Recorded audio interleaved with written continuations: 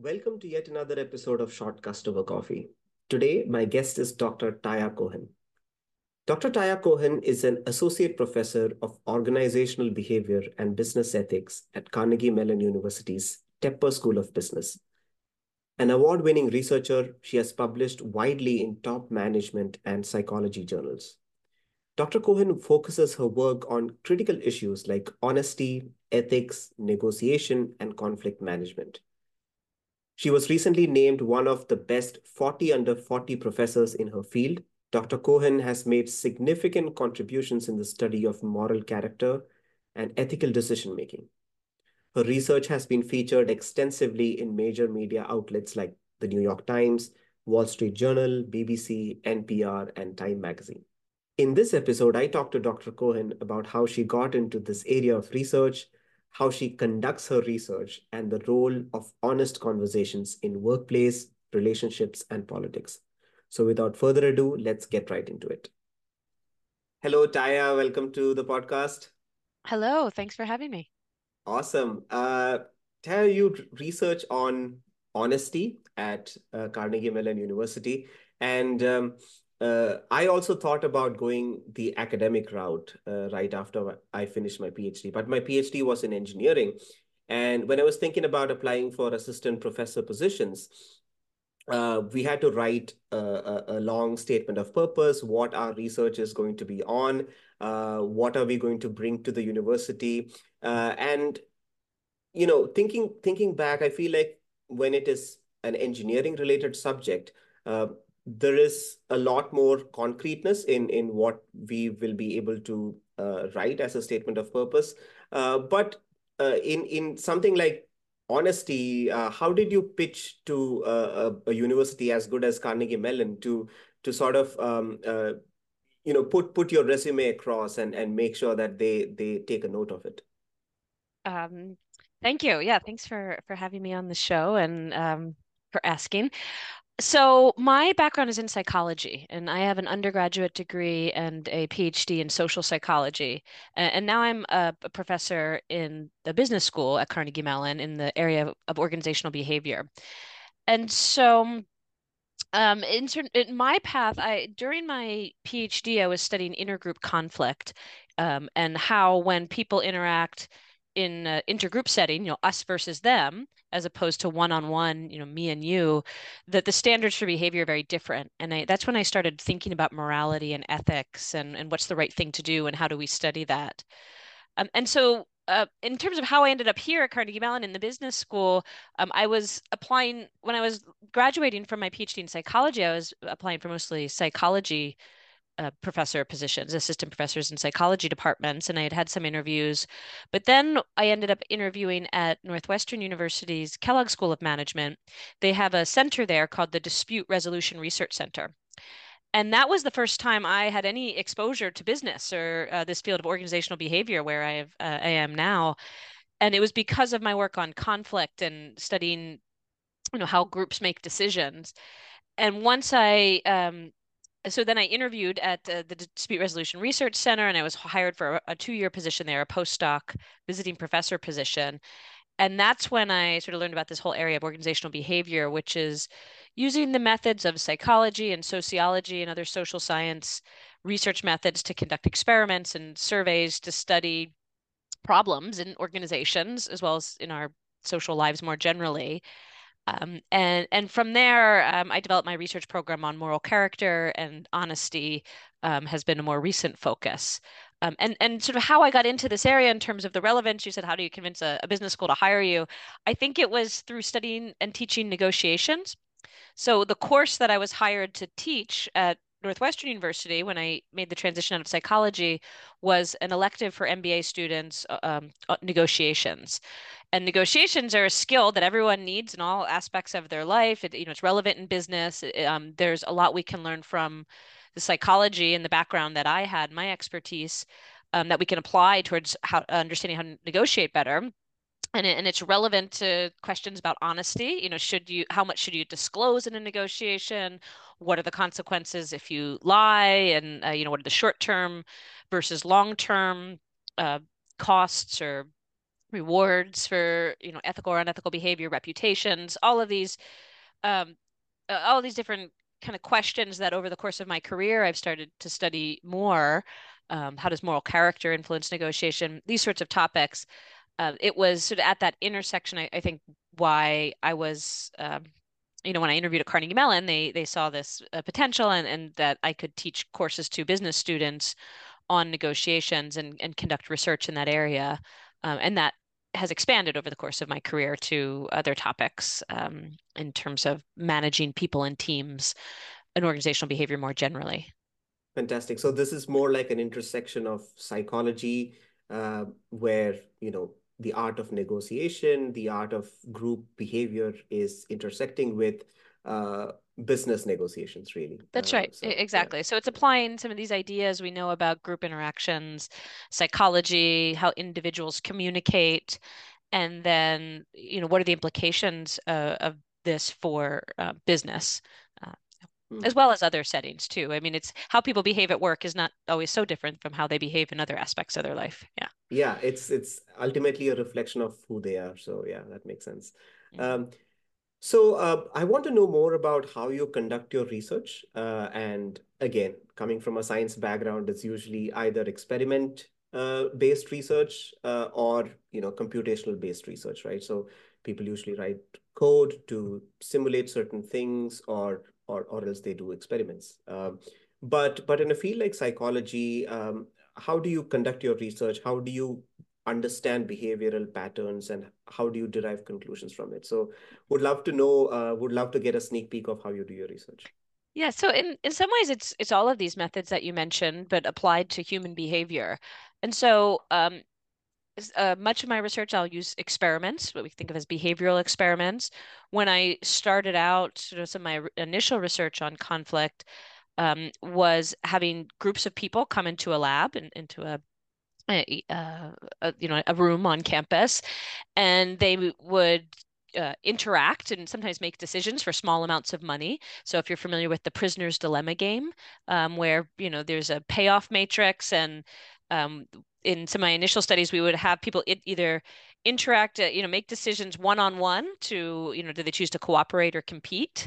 Although we didn't use those labels, it's a choice between X and Y, and there's certain money associated with each choice for each party. And what was interesting about these early studies was we would compare one-on-one interactions to groups of three on three. And one of the key insights about intergroup conflict versus interpersonal is that when people make decisions in groups, when it's a three on three situation, they're much more competitive, much less cooperative, and also more willing sometimes to lie. And I have a paper on how groups would lie more. And so in one of these experiments, for example, we'd have an hour-long study, and we'd train the participants on what the payoff, the matrix was, the choices, and how much money. And then we'd have, for the one-on-one, they'd be in their cubicles, and they'd come to the center of the suite, and they would have a conversation. Okay, I'm going to choose X, and if you choose X, we both get more money. But then they would go back to their rooms, and when it was one-on-one, usually they would do what they said they would do. They would both choose the X choice, which is better overall. But when it was a group on group situation, three on three, they would each group would send a representative to the center, and they would talk, say, "Oh yeah, we'll choose X, and you choose X too," and they would say, "Okay," and then they'd go back to the room.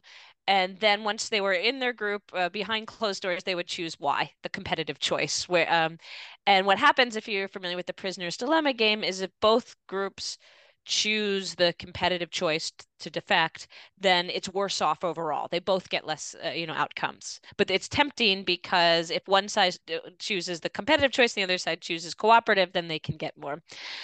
And so that was sort of how the initial experiments I did as part of my PhD, where it was groups making decisions in a lab for small amounts of money. And coupled with that, what we would also look at is we'd give each person, each participant, different questionnaires to fill out about their personality, about different aspects about themselves. And then so in my studies, it was often a combination of looking at sometimes experimental manipulation, so people making a decision either as a group or versus an individual. But then we'd also look at characteristics of the person, and that's how I started getting into morality and moral character, and in particular, this trait that I've come to call guilt proneness. Would people feel bad about doing the wrong thing? Would you feel bad if you lied to the other team, for example? And through studying that, we kind of looked at um, individual differences that we would use survey data to measure, as well as different manipulations that we might conduct in the experiment.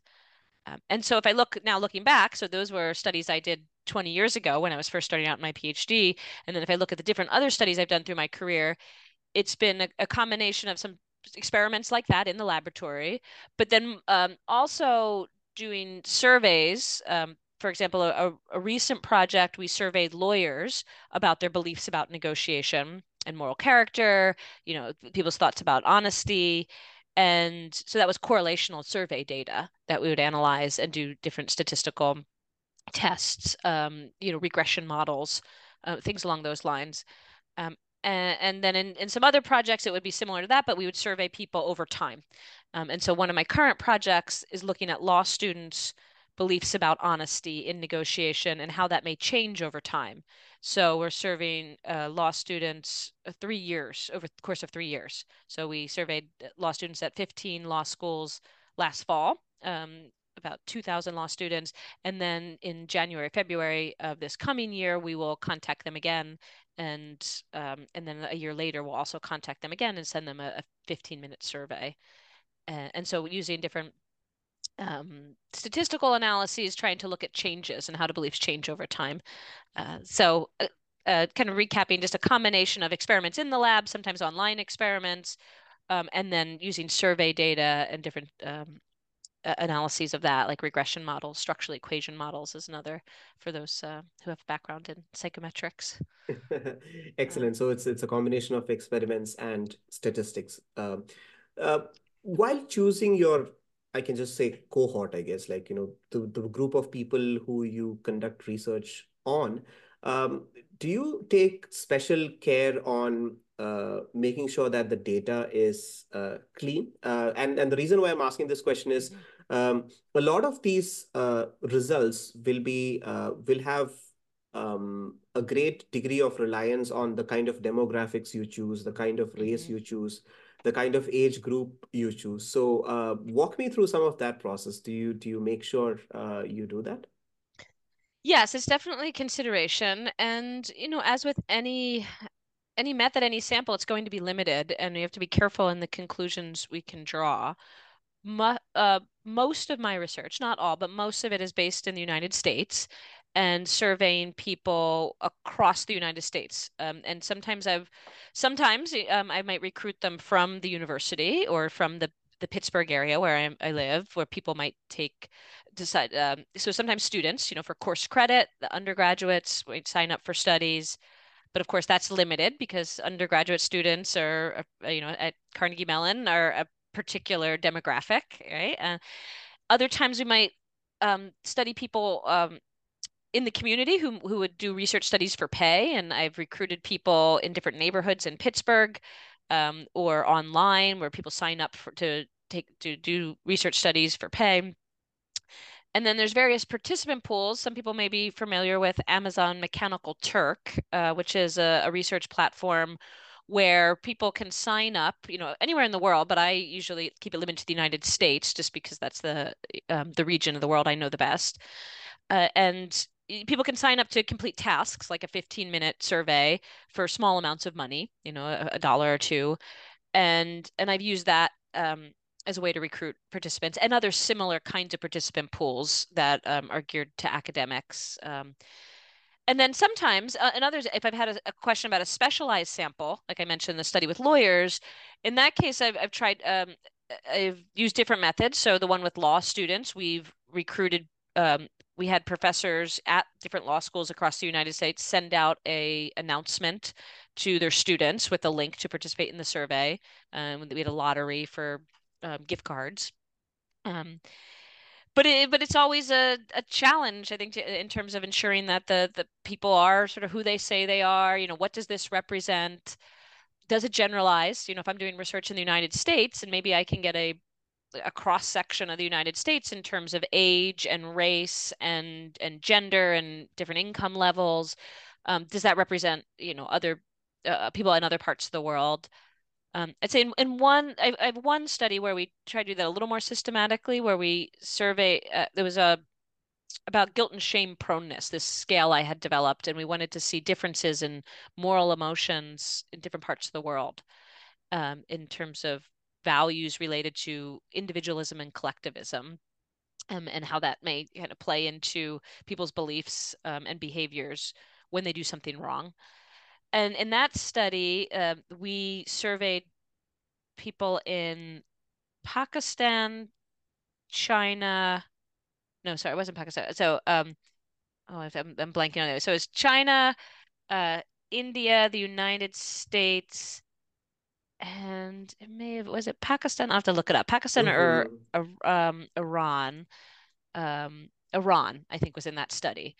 And other research, I know people have contacted me to use my survey in Pakistan, which is why I was mixing those up. But in that, and then we don't have the whole population, but I think how we did it in that study was looking at students in these different areas because we could sort of equate the samples on that. And then in the statistical analyses, controlling for things like age to see, does age have an impact on our findings? Race, to the extent we might have that information about that, other demographic characteristics. So we're able to control for some differences through, the questions we might ask, but certainly there's a lot that's unobserved. And I'd say how I think of it is I think humans across the world are roughly similar in a lot of ways, but of course there's important differences. For any particular research study, I think about the research question and is there a reason to think, theoretically or conceptually, that there may be an important difference that we need to look at? So it's a question, would this be the same for men or women? Well, I have to think about that. Well, is there a reason to think men or women would be different on this dimension? I'd say in many cases, men and women are very similar. There's certain areas, certain kinds of decisions we may observe differences. And same thing for people in different cultures or backgrounds. Is there a reason to think that this would not be the same for engineers as it would be for psychology students, for example? And if there's a good reason to think that people are very different in a way that's relevant to the research question, then we'd want to make sure we have samples from, the different populations so we could test that systematically. Hmm. Makes total sense. Yeah, there are always gaps, and I think as you take samples across cultures, and not just that, sometimes if you look at a particular race here in the U.S., let's say the South Asian population, it's usually the more fortunate or the top level South Asians in South Asia who migrate to the US. So that can also sort Right. of create some sort of a bias. And to your previous answer on your research, you mentioned about the XY research that you conducted. That sounded a lot like what happens in elections, right? I mean, in elections, you have a group of 7, 8 people discussing, and majority of them are, let's say, Democrats or Republicans, and you sort of don't want to be the odd one out. And then but when it comes to the ballot, it's just you and the ballot, and you sometimes make a decision that is more rational to you, or that seems more rational to you. So that happens a lot in elections. So I just got reminded Yeah, of that. yes, it's very interesting that you raised that because some of the research in this area is looking at what happens when people are identifiable in terms of their vote versus not. And then what happens if you're identifiable just to the members of your in group, so just say to the members of your own political party, versus to an out group. And that, like, how does accountability affect your decision? When might accountability make to your in group, that could make you more extreme in some ways, especially if you think that, the other side it poses a threat. So, for example, some of the work using the prisoner's dilemma game, and studying leadership, when leaders are independent and they can communicate with the other side, the other representative one on one, they may be able to come up with a negotiated agreement or some solution that's more cooperative that might be better for the long term. However, then they have to go back to their constituents and tell them about what they, negotiated. And then, if often the constituents might be more extreme, the group members say, no, we can't cooperate. We can't give any concessions. And sometimes those agreements fall apart because, once people are, um, behind closed doors and it's more private. And I think we see, and so even though psychologists and people in organizational behavior have studied this in laboratory settings, with the money and decisions like that, I do think it represents some of these dynamics that you raise about what happens in the real world when it's very high stakes. And certainly in politics, we see this now and how difficult it is for different groups who have a history and a past to be able to come to any kind of agreement, even if the leaders independently may be able to come up with some kind of framework, but to get buy-in is really difficult.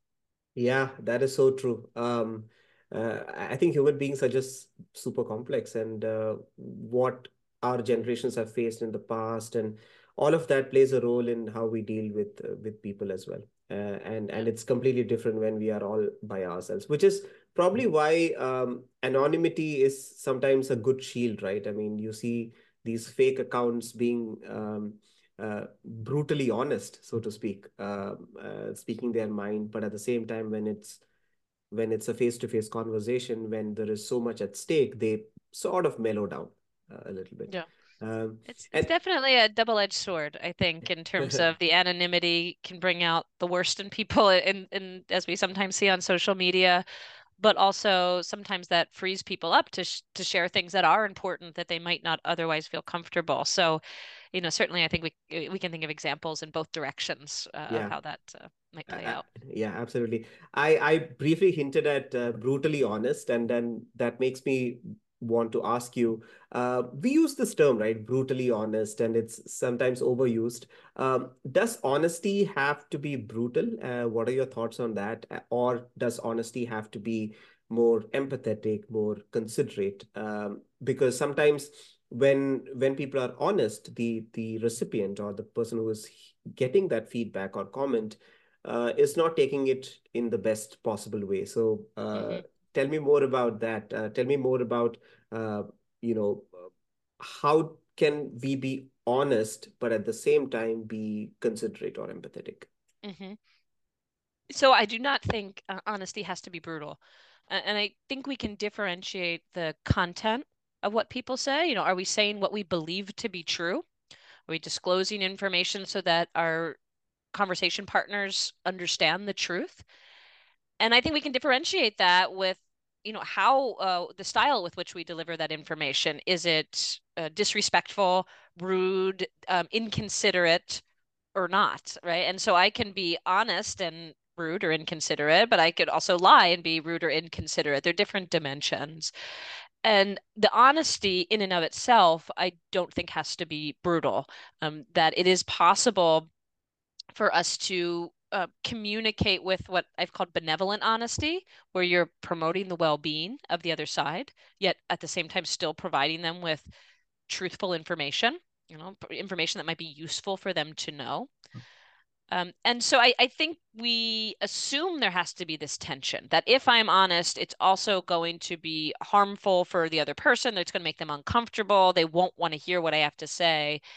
And what I have found in my research is that assumption's often wrong, that we underestimate the value of the honest, truthful information that we share, that the other person might want to know what we have to say and learn, because if we don't share that, then they never have a chance to learn. And, over time, that usually can cause problems. So when I think of this idea of brutal honesty, the reason that we think of it that way is we're often overestimating the harm, or we're focusing a lot on the short-term awkwardness of the conversation. We're not very well calibrated to how the other side might respond. And in addition to my own work, there's quite a lot of other researchers now who have demonstrated these similar findings in different contexts about feedback, about even about positive things like compliments and gratitude, and things that we would think we would have a better sense of that, how people might be happy to hear this information, but we mispredict how others will respond. And I can tell you a little bit more later about my research on honesty, and that also kind of talks about some of the methods. But basically, we found when we had people be honest in their everyday lives, they anticipated it would be much worse than it actually was. They anticipated it would have to be brutal, that their conversation partners would be upset. And then when we had them do this, we found the exact opposite, that these experiences were, even when they were difficult conversations, helped their relationships as opposed to harm them. Hmm. And sometimes giving feedback also is dependent on how well we know the other person. So let's say if it's a Mhm. work relationship versus a friendship versus someone you just met, um, we sometimes think about how they will take it, and there are some people who have really short temper, right? So it may affect our relationship with them going forward. So we may just keep things to ourselves. So that can sometimes happen, and it also has a lot to do with culture. I mean, I am a South Asian, I'm an Indian, so it was okay for a long time for people to say that, hey, you have put on some weight since the last time we saw you, and it was completely okay during those days. But now obviously there is a lot more awareness, and I feel like when you give an honest feedback, the feedback should help the other person, because in this case, when you say that they have put on some weight, they can't really do anything about it immediately, right? So it can hurt them. So is there a soft line versus honest feedback leading to some improvement in the short term versus something that can't be done anything about? Yeah, I think, the purpose of feedback is to help the person learn and grow and change, and so it should be focused on that person's goals for it to be effective. And it should be focused on behaviors critical for that person to achieve their goals. So with something like weight, it's an interesting example because in different cultures across the world, there's very different norms and expectations about how acceptable it is to comment on a person's weight. In the United States, it's often seen as somewhat unacceptable, maybe within your very close family. But in other parts of the world, I've had stories from friends and others where it's very matter of fact. It's not so taboo as it is in the U.S. And it's interesting that you comment how you've noticed things change. Maybe in India things are changing.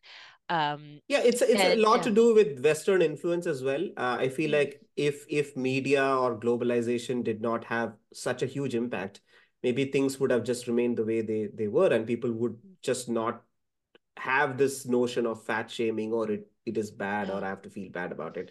So yeah, we never know, but yeah, things are definitely changing, and there is more voice and there is more of talk about fat shaming and how it is bad and how it yeah. can cause mental impact and all of that. Yeah. Yeah, and so this point you raise, much of my work is focused on this difference between guilt and shame, and it's very relevant here, and especially with something like feedback and feedback about weight, which is something many people might feel shame about, and so shame is when you think there's something about yourself that's flawed, and it's hard to change, and often if we're someone if we do something wrong or some aspect of ourselves is a negative aspect is publicized, it's in public and other people know, we might feel this shame. And the example you're giving, body shaming or, fat shaming, things along those lines, people might feel there's nothing they can do about it. It's just who they are. And that this is some aspect of themselves that's flawed.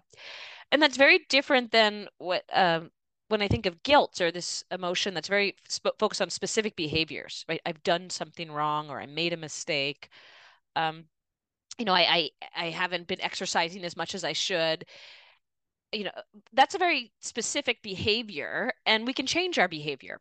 And so when we think of feedback, it's so important to give feedback on specific behaviors as opposed to global things about the person that's hard for them to change. So saying, you're fat or you've gained a lot of weight, is generally not helpful as opposed to feedback about how they might better stick to an exercise plan or adjust their diet in ways that are actionable.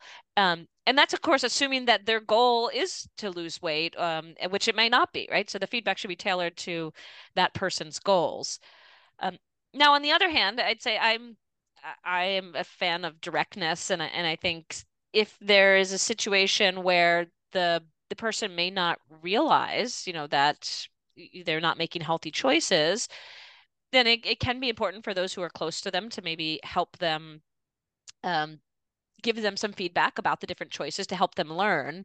But sometimes with weight in particular, people may know about their problems that they have, and so that doesn't mean, people need, it should be publicized and make them feel bad about themselves. So I think there is this some delicate balance between helping people learn by, telling, giving them feedback about what you're observing. But the more it's focused on behavior, it's going to make it better for that person because there's hopefully something they can do about it, Mhm. as opposed to just making them feel bad about themselves. And that's shame, which is not helpful, right? Shame tends to make us want to hide, anger, a lot of negative emotions. Yeah, I hear a lot about asking the right questions as well, which is pretty similar in some context as to giving the right feedback. You know, a lot of people, especially people who are like motivational speakers or who have achieved a lot in their lives, they hate it when someone asks them a blind question, like a blanket question, like for a 20-year-old graduating out of college, what advice would you give on what Yeah. business to start these days?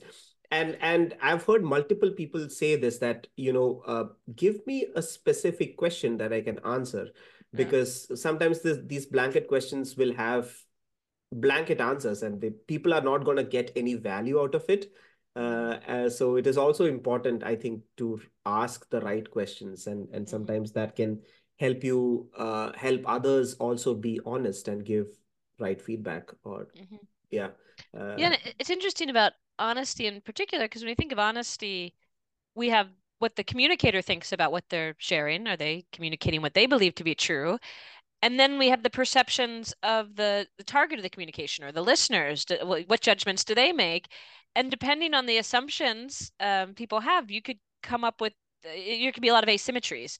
And to your point, if it's a very high level question, then maybe the listeners, like, they didn't answer the question, but for the communicator, that they're answering the best they could. And you can imagine these situations where each party has very different views of, was it honest, was it a good answer? Because if the question's too vague or too high level, each side, the person asking the question may have in their mind, a different, they're looking for something different, and the communicator's not quite sure how to respond.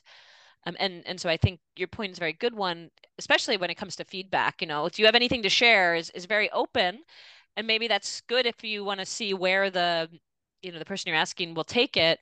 But if you do want to get their insights on a specific topic, then it's important to have more precise questions and follow-up questions and things along those lines. Yeah, absolutely. Taya, I want to move now to honesty in a workplace. And I think it's really important because, we sometimes spend 8 to 10 hours of our, major part of our week at work, and we deal a lot with our coworkers and our managers and direct reports if you have any. And I feel like honesty and feedback is a lot important in at a workplace. And I have had this thought for a while, and I've read a few people talk about it, that one-on-ones with your manager and how important they are. um, a lot of the times in one-on-ones or weekly one-on-ones or bi-weekly one-on-ones, people usually just talk about work, and sometimes they don't open up about the feelings that they have, or uh, lack of growth opportunities, or how they can go up the ladder and things like that. Mhm. Do you think one-on-ones with your manager is one of those rare moments in a week or once in 2 weeks where you can actually open up, and how should people go about it? Yeah, it's a good question. I think it matters a lot about what is the relationship, and in terms of whether they can open up. There's a lot of complexities there, and what the relationship, what the expectations for that relationship, and what's important to share versus what's less important. I think now what I see is many of our interactions are over Zoom, like this one, or Teams, or some kind of other virtual platform. And also, we have very structured sort of calendar, like maybe we have 30 minutes here and 30 minutes over here. When we have interactions like this, it's often very structured, right? There's an agenda and we go through and we're going to talk. You have 15 minutes with your manager or 30 minutes um and you can talk about other issues, but usually you talk about the things that are on the agenda and not much else because it doesn't necessarily seem like it's the right time. And then so then the question, well, what is the right time to bring up more other issues? And people need space to do that. And you can have small talk on a video call, but usually that's not always the right space. And so thinking when how do we as managers or as employees create the space to have these conversations that you're not quite sure where it will lead. And I think that's part of it because if it's not clear how it fits into the agenda or how it fits into the specific tasks that you're working on, maybe people don't bring it up because they don't think it's relevant, but there could be in some cases, it could lead to different ideas to explore. Maybe you don't realize someone has some expertise or connection that could be helpful. And so I think one-on-ones can be an opportunity to share a little bit more, and maybe sharing some things that don't seem directly relevant, but could be interesting to discuss. My mother's a school psychologist. She's retired, but she used to teach parenting classes, and at the time, there was a big focus on quality time. And what she always shared that has stuck with me that I think is relevant to your question is like you can't force quality time, not with an employee and a manager any more than with children. But if you spend enough quantity time, like a long enough time, enough quantity, then eventually you can get to some good quality time. This has always stuck with me in the sense that you can't always force these good interactions. But if you kind of spend enough time and you ask the right questions and you set a space where people feel comfortable, then you can get to the good quality time and where people might feel comfortable sharing information that is not part of the directly about the task that they're working on. But again, if there's a tight schedule and it's near deadline, right, that's not a time when people are going to be open to this. So thinking carefully about when is a good time to get a coffee, get a drink, have lunch, and build that in so you can, um, strengthen the relationship. Yeah, I think the point raised by your mom is fantastic. And I have had this feeling as well. When people say, especially in relationships, right? People say that, my love language is quality time. You can't just be like, I'm going to give you quality time for 30 minutes. And the longer the time you give to the other person, sometimes that automatically develops into a quality time.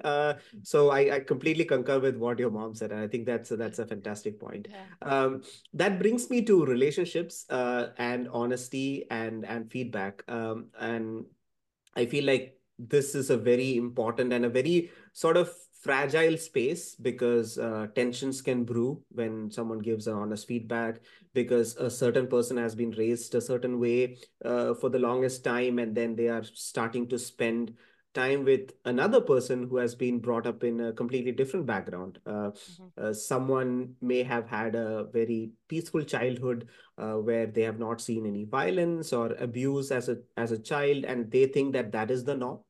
And when they meet a partner or they start dating a partner who has gone through a lot, uh, the whole dynamics can change. And sometimes giving feedback can be like walking on eggshells as to how the other person is thinking about my feedback and so on. So honesty in relationships, I feel like, plays a huge role. And Mhm. uh, how what are some of your findings? Have you delved into that space at all, and what have been some of your learnings from looking at honesty and feedback just from a relationship point of view? So it's a great question, and I think we when we are receiving feedback, we're listening to what's being said, but we're also trying to make sense of what are the person's intentions? Why are they sharing this? Like, what do they really mean? And when we're the communicator, when we're the feedback giver, we focus a lot on, am I saying the right thing? And I think there can be this mismatch. And because of we come into these situations, these conversations with all of our prior history, our culture, our experiences, what does it mean to express disagreement? And but I do think people can find ways to communicate even very difficult information in a way that is supportive, that communicates their positive intentions towards the person. And we have to be, or it's help, we don't have to be, but it's helpful if we are more explicit about that. That the reason I'm sharing this with you is because I think it could be helpful for you to know that I care a lot about you, and I know this is difficult information that you, but I think it's important, and here is how we can work on this together. Communicating that support. Um, and this sense that we have to walk on eggshells, and then we shouldn't share something with someone, I think it can in the long term be very damaging, because it's assuming we know what's better for that person. It can be very paternalistic, like they don't they can't handle it, and I'm going to shield them from difficult truths and not share that. But the longer that goes on, then that robs them of the opportunity, and autonomy, opportunity to learn, and agency to make their own decisions. And so what I think, when we're communicating, deciding how should I communicate, how's the person going to react, thinking about how we can communicate our positive intentions and make sure the person understands that the reason we are telling them something that may be difficult to hear is because we do care a lot about them. And if the feedback giver or the communicator can share that, then that can go a long way. Because one of the big problems be raised, by the different cultural backgrounds, the different experiences, is that people may have very different assumptions. Like if I'm very comfortable with disagreement and conflict, and that's okay. And I don't, I see it as engagement. So my background, I grew up in the Philadelphia area, a Jewish family, and we interrupt each other, overlapping conversations, and it's all seen as engagement. Like you care because you're listening. And, if you didn't care, you would just sit there silently. Whereas other people may see that exact same behavior and say, oh, that's so disrespectful to, to disagree or to interrupt. And and I've experienced this in my life and some of my relationships, where the behavior I see as a very positive signal, because it's me being engaged and caring and asking questions, can be interpreted as rude and disrespectful, as not listening, not understanding. And we have these challenges because the same behavior, same communication may be viewed very differently. And we infer all these assumptions. Oh, the reason they interrupted, or they asked me, said this, communicated disagreement, is because they don't like me, they don't care about me, they don't respect me. And then the other side may think the exact opposite. And so the more we can communicate our intentions and assumptions, and make the other side understand that we do want to help them, and that's why we're sharing this, and that's why we're asking these questions, or that can help calibrate each side a little bit better. Because without it, then people just, they have different assumptions, different interpretations, and maybe it's never addressed, and it escalates from there. Mm.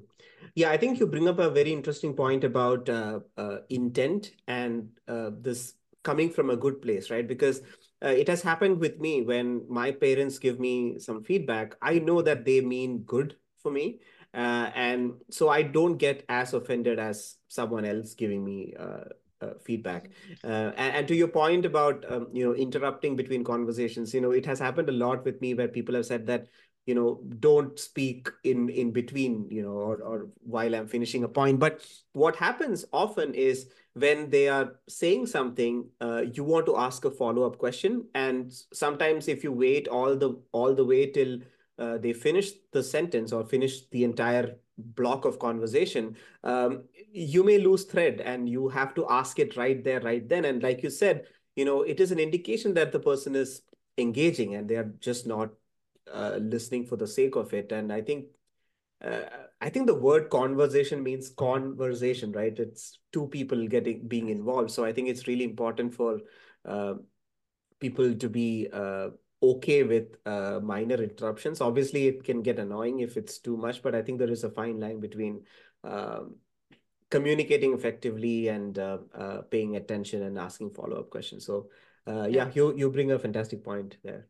Yeah, it's very interesting, right? There is this fine line, and for different people, that line may be in different places, right? Because all of us want the people we're talking to be listening to us, to be engaged in the conversation.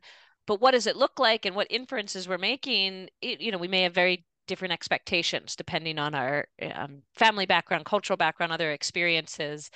And I think this it's an interesting challenge for us to navigate when we communicate with people who are very different from us, and also in different contexts. Like you said, at home, if you believe your parents have positive intentions, then when they say something, it may feel very different than a manager. And sometimes it kind of go into some of your earlier questions. If we have a good relationship with our manager and we feel they're very supportive, then we may be when they provide us feedback, it may be experienced very differently than if we had a manager or a coworker who we don't have that trust and positive relationship with.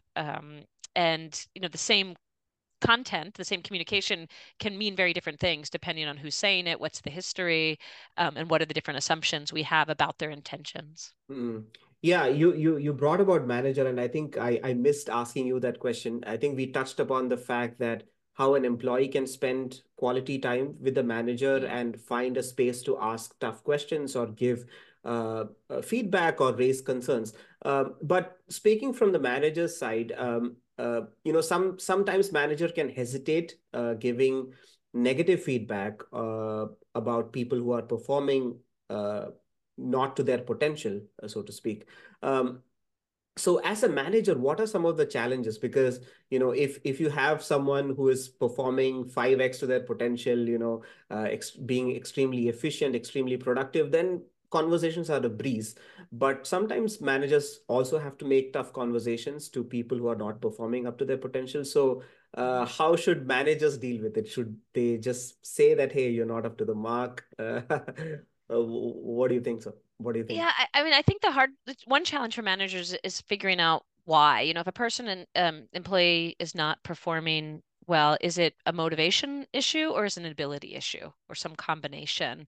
Because the feedback and the advice or, the plans may be very different if, is it that you need to motivate them and kind of get them to understand the importance of a particular task that they're not doing, or, put the effort in some way, or is it they really just don't know how? And so if say sometimes it's hard to tell. So with organizational change, for example, sometimes you might get people opposed to the change, and on the surface it might look like it's a motivational issue that they just don't like it, but it could be that they just don't know how to implement whatever the change is.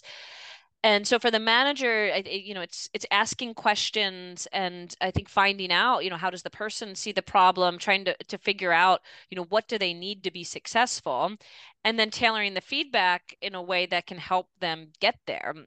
And I think that's a challenge. So if the person as a manager, sometimes or if we get to a point in our career where we've been very successful and sometimes things that we've learned to do things over time or things maybe always came easily in certain skills, how do we train another person to develop those skills is it's difficult. And so I'm thinking about this a lot lately with the PhD students I mentor and teaching them how to write and how to conduct experiments, how to do statistical analyses. There's lots of different skills. And writing in particular, I think is a hard one because at this point in my career, I've written a lot. I've developed a high level of skills in this area, but to communicate and teach another person how to do that is not so easy. So I can give feedback, this doesn't make sense or something, or do it differently here, or I can try and model it, and that's very effortful. And sometimes as a manager, we might think, oh, we're giving very clear feedback because we've told them what the problem is, but there still can be this barrier where the person doesn't really understand how to address it. Maybe they can see the problem or maybe they can't.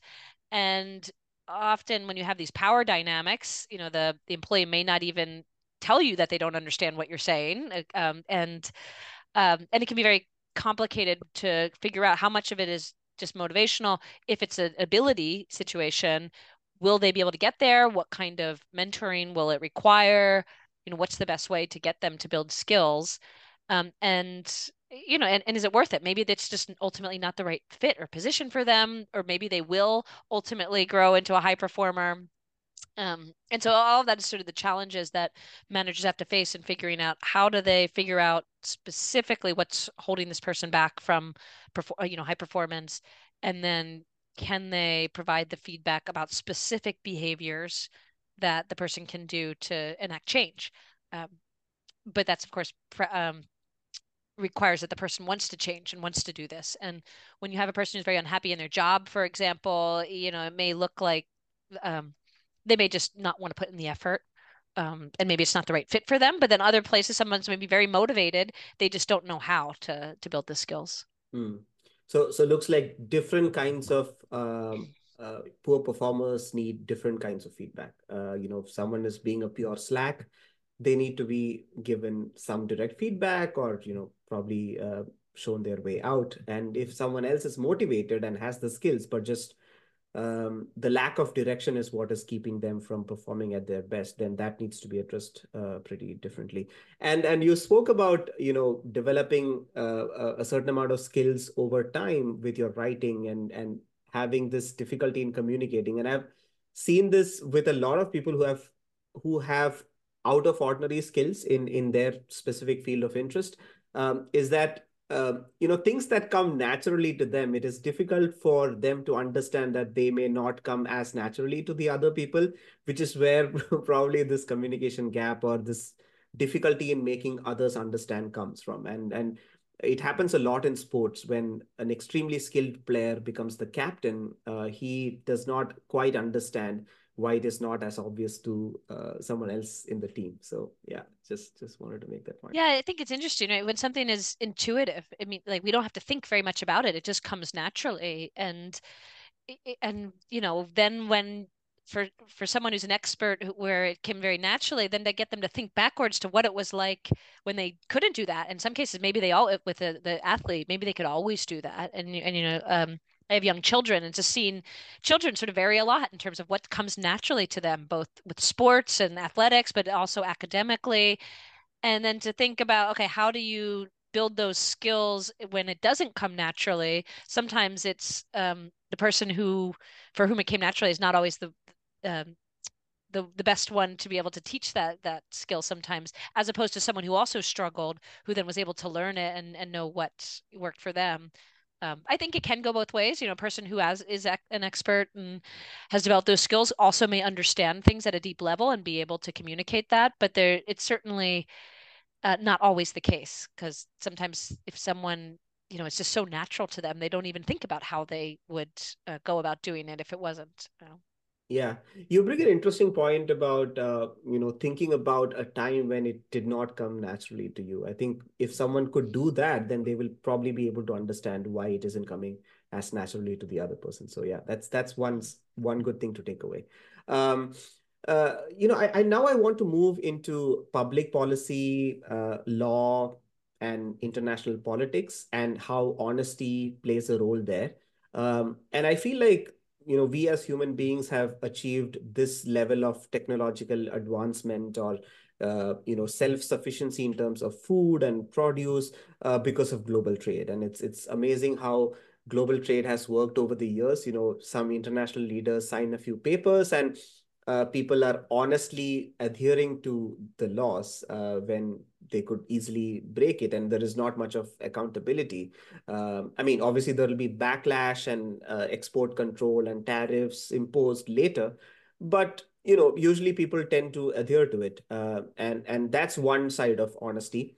And the other side of honesty is in politics, where people blatantly lie about some facts, and sometimes they are not even accountable. So, what is your take on politicians not being honest, and what can be done to improve? I mean, if anything can be done to improve, because there is such less accountability, and them not being honest has a lot more impact on the general population, as compared to us being dishonest at work, or you get the point, right? I mean, it has not much at it does not have as much at stake as compared to them being dishonest. So, uh, Yeah, it's a great question. Politics and political science is not my area of expertise, so I don't know that I have any particular insights into those issues. But what I can say is honesty is a value that people across the world have in their interpersonal relationships, especially. And organizations say they want honesty. So when it comes to politics, and these examples we see, it feels like a lot, in recent years where honesty does not seem to be a very high value. I think it's when honesty is perceived to um, be um, antithetical or work against other things we care about. We care about loyalty. We care about our group winning, whatever, we're trying to win. And with politics, um, when it's experienced as win-lose, the zero sum, and especially like in the United States, we have two political parties, and if you don't want yours to lose, then like sure, like all else being equal, maybe the politician would like to be honest, but if they feel like they're under threat and dishonesty is going to help their party or them personally achieve their goals, then right, then that's a challenge, and people might not prioritize honesty. And then for like what are the consequences of that? And are we allowing dishonesty? And I think some people will, what happens when there's this tension? Well, if I might forgive dishonesty, even though people in general don't like dishonesty, but they might forgive it if they think it's helping their group or their party, or the politician that they on their team, Mm, achieve their goals. And so this win-lose mindset, I think, poses a real challenge.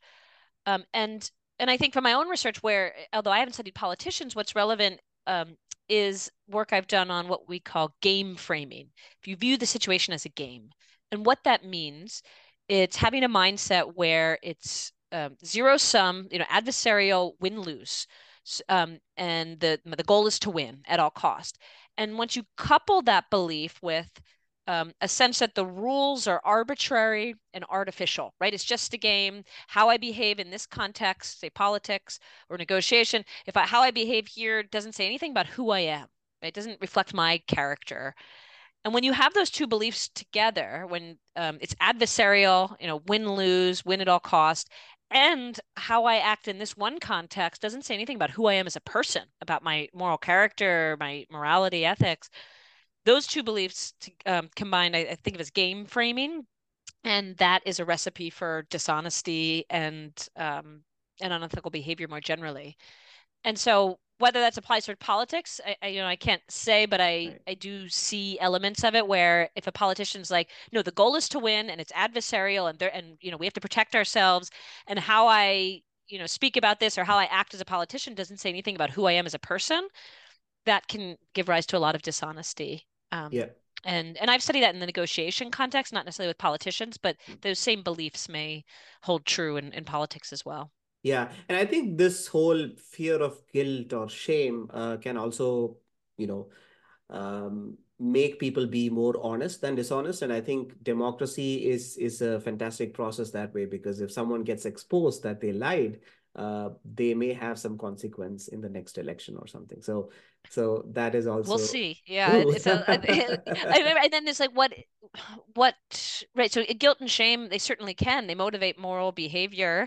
Right. But what do we see as moral? And when it's this intergroup context, coming back to where we were at the beginning, when it's like this us versus them, and our standards are different. So maybe it's people don't even feel ashamed because they feel like I was being a good group member, I was being loyal, I was helping, the people who I'm close with, and it's not so clear in those situations what at least for people in those situations, sometimes they think, oh, the right thing to do actually is to do the best for my group, even if it means compromising on other moral values like honesty.